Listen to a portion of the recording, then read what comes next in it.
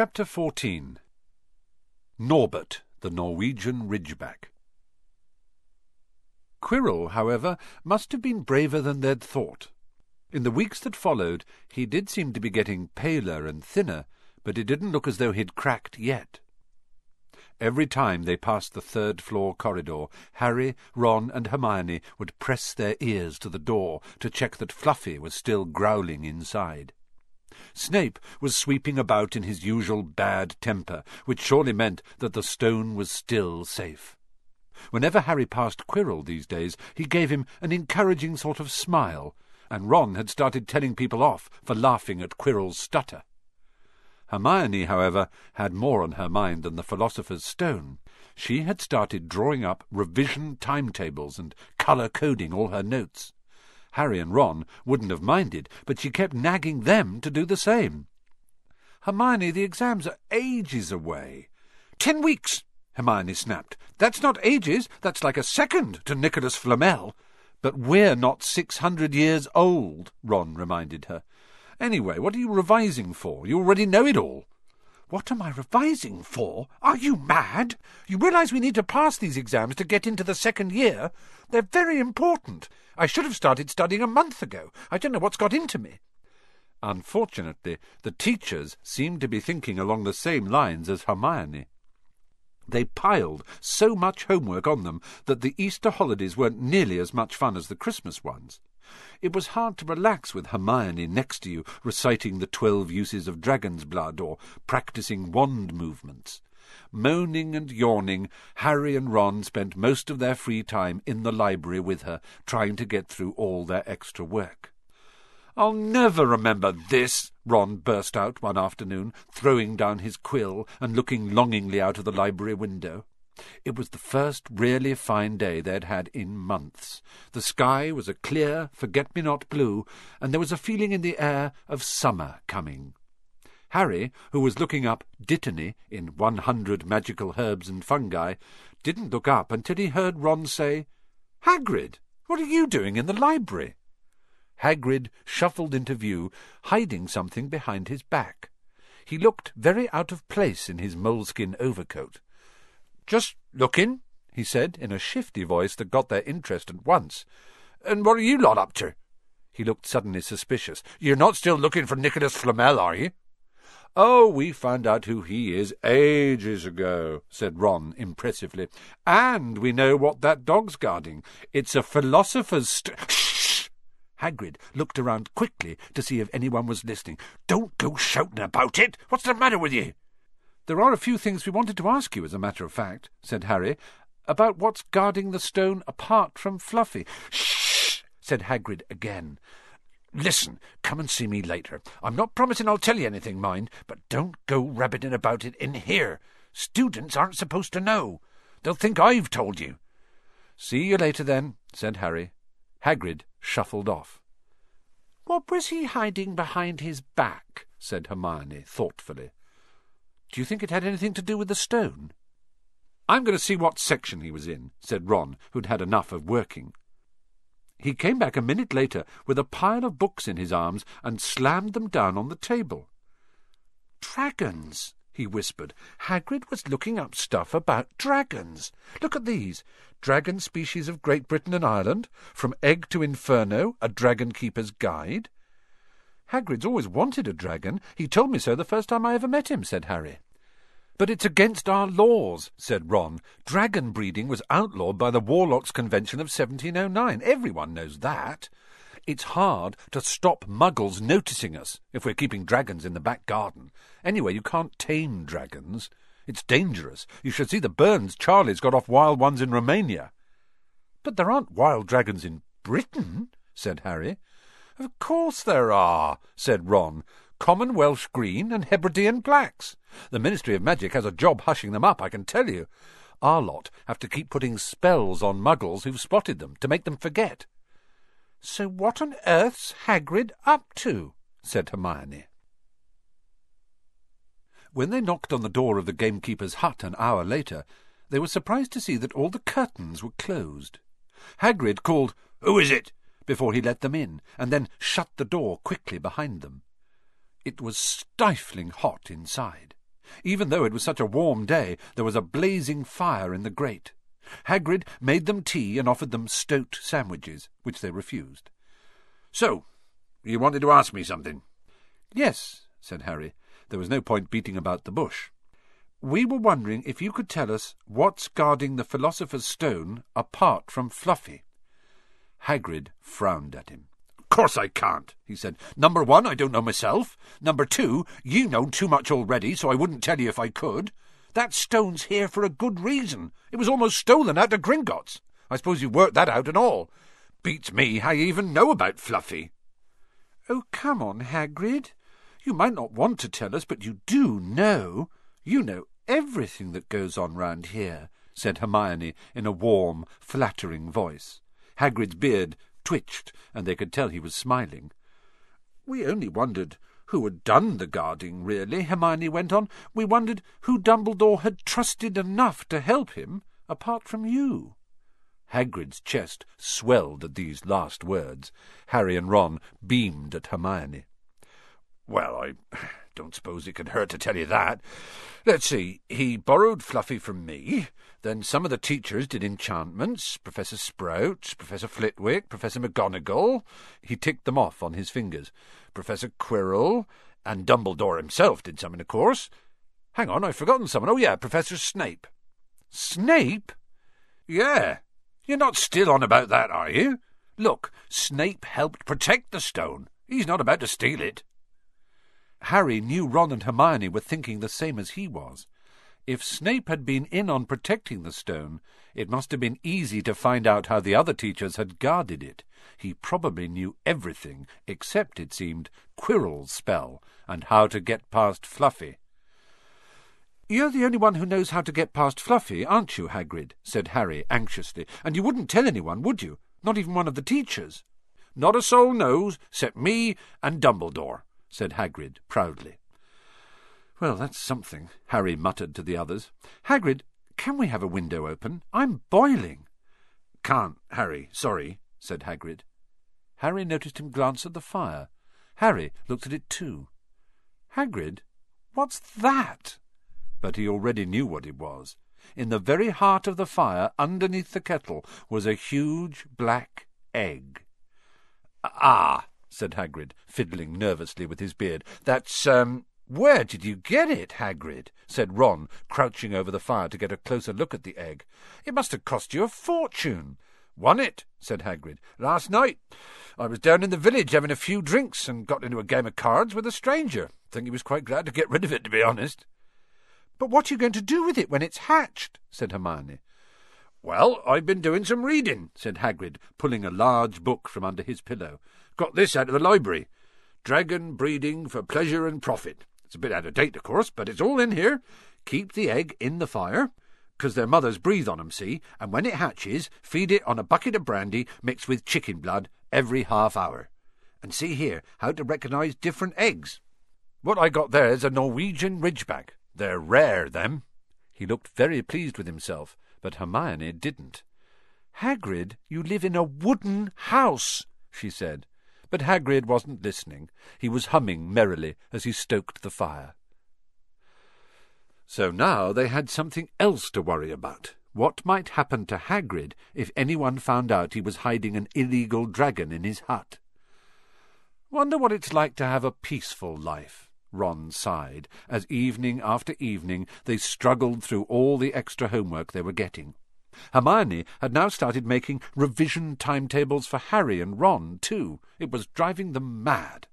Then, one breakfast time, Hedwig brought Harry another note from Hagrid. He had written only 2 words. "It's hatching." Ron wanted to skip herbology and go straight down to the hut. Hermione wouldn't hear of it. "Hermione, how many times in our lives are we going to see a dragon hatching? We've got lessons. We'll get into trouble. And that's nothing to what Hagrid's going to be in when someone finds out what he's doing." "Shut up," Harry whispered. Malfoy was only a few feet away, and he had stopped dead to listen. How much had he heard? Harry didn't like the look on Malfoy's face at all. Ron and Hermione argued all the way to herbology, and in the end Hermione agreed to run down to Hagrid's with the other 2 during morning break. When the bell sounded from the castle at the end of their lessons, the three of them dropped their trowels at once and hurried through the grounds to the edge of the forest. Hagrid greeted them, looking flushed and excited. "It's nearly out." He ushered them inside. The egg was lying on the table. There were deep cracks in it. Something was moving inside. A funny clicking noise was coming from it. They all drew their chairs up to the table and watched with bated breath. All at once there was a scraping noise, and the egg split open. The baby dragon flopped onto the table. It wasn't exactly pretty. Harry thought it looked like a crumpled black umbrella. Its spiny wings were huge compared to its skinny jet body. It had a long snout with wide nostrils, the stubs of horns, and bulging orange eyes. It sneezed. A couple of sparks flew out of its snout. "Isn't he beautiful?" Hagrid murmured. He reached out a hand to stroke the dragon's head. It snapped at his fingers, showing pointed fangs. "Bless him, look, he knows his mummy," said Hagrid. "Hagrid," said Hermione, "how fast do Norwegian ridgebacks grow, exactly?" Hagrid was about to answer when the colour suddenly drained from his face. He leapt to his feet and ran to the window. "What's the matter?" "Someone was looking through the gap in the curtains. It's a kid. He's running back up to the school." Harry bolted to the door and looked out. Even at a distance there was no mistaking him. Malfoy had seen the dragon. Something about the smile lurking on Malfoy's face during the next week made Harry, Ron, and Hermione very nervous. They spent most of their free time in Hagrid's darkened hut, trying to reason with him. "Just let him go," Harry urged. "Set him free." "I can't," said Hagrid. "He's too little. He'd die." They looked at the dragon. It had grown 3 times in length in just a week. Smoke kept furling out of its nostrils. Hagrid hadn't been doing his gamekeeping duties because the dragon was keeping him so busy. There were empty brandy bottles and chicken feathers all over the floor. "I've decided to call him Norbert," said Hagrid, looking at the dragon with misty eyes. "He really knows me now. Watch. Norbert! Norbert! Where's Mummy?" "He's lost his marbles," Ron muttered in Harry's ear. "Hagrid," said Harry loudly, "give it a fortnight, and Norbert's going to be as long as your house. Malfoy could go to Dumbledore at any moment." Hagrid bit his lip. I know I can't keep him forever, but I can't just dump him. I can't." Harry suddenly turned to Ron. "Charlie," he said. "Oh, you're losing it too," said Ron. "I'm Ron, remember?" "No, Charlie, your brother, Charlie. In Romania, studying dragons. We could send Norbert to him. Charlie can take care of him and then put him back in the wild." "Brilliant," said Ron. "How about it, Hagrid?"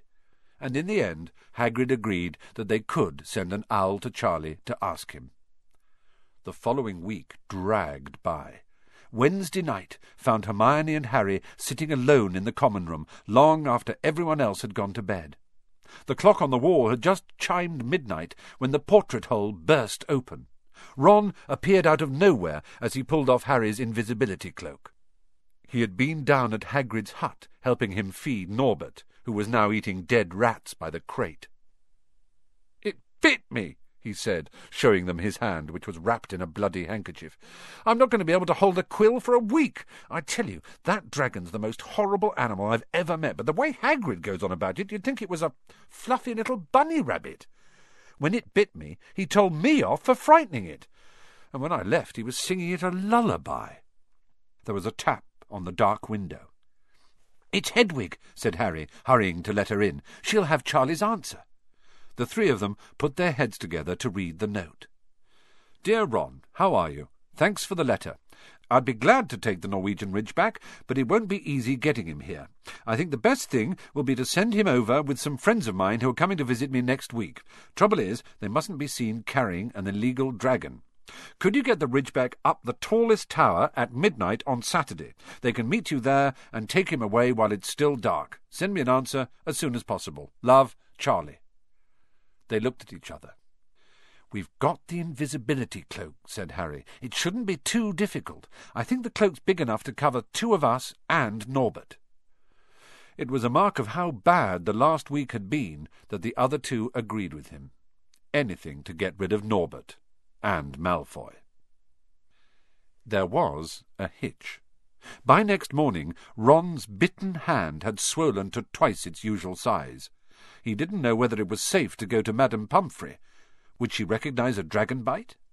By the afternoon, though, he had no choice. The cut had turned a nasty shade of green. It looked as if Norbert's fangs were poisonous. Harry and Hermione rushed up to the hospital wing at the end of the day to find Ron in a terrible state in bed. "It's not just my hand," he whispered, "although that feels like it's about to fall off. Malfoy told Madame Pomfrey he wanted to borrow one of my books so he could come and have a good laugh at me. He kept threatening to tell her what really bit me. I've told her it was a dog, but I don't think she believes me. I shouldn't have hit him at the Quidditch match. That's why he's doing this." Harry and Hermione tried to calm Ron down. "It'll all be over at midnight on Saturday," said Hermione. But this didn't soothe Ron at all. On the contrary, he sat bolt upright and broke into a sweat. "Midnight on Saturday," he said in a hoarse voice. "Oh, no! Oh, no, I've just remembered. Charlie's letter was in that book Malfoy took. He's going to know we're getting rid of Norbert." Harry and Hermione didn't get a chance to answer. Madame Pomfrey came over at that moment and made them leave, saying Ron needed sleep. "It's too late to change the plan now," Harry told Hermione. "We haven't got time to send Charlie another owl, and this could be our only chance to get rid of Norbert. We'll have to risk it. And we have got the invisibility cloak. Malfoy doesn't know about that." They found Fang the boarhound sitting outside with a bandaged tail when they went to tell Hagrid, who opened a window to talk to them. "I won't let you in," he puffed. "Norbert's at a tricky stage. Nothing I can't handle." When they told him about Charlie's letter, his eyes filled with tears, although that might have been because Norbert had just bitten him on the leg. "Ah! It's all right. He only got my boot. Just plain. He's only a baby, after all." The baby banged its tail on the wall, making the windows rattle. Harry and Hermione walked back to the castle, feeling Saturday couldn't come quickly enough. They would have felt sorry for Hagrid when the time came for him to say goodbye to Norbert if they hadn't been so worried about what they had to do.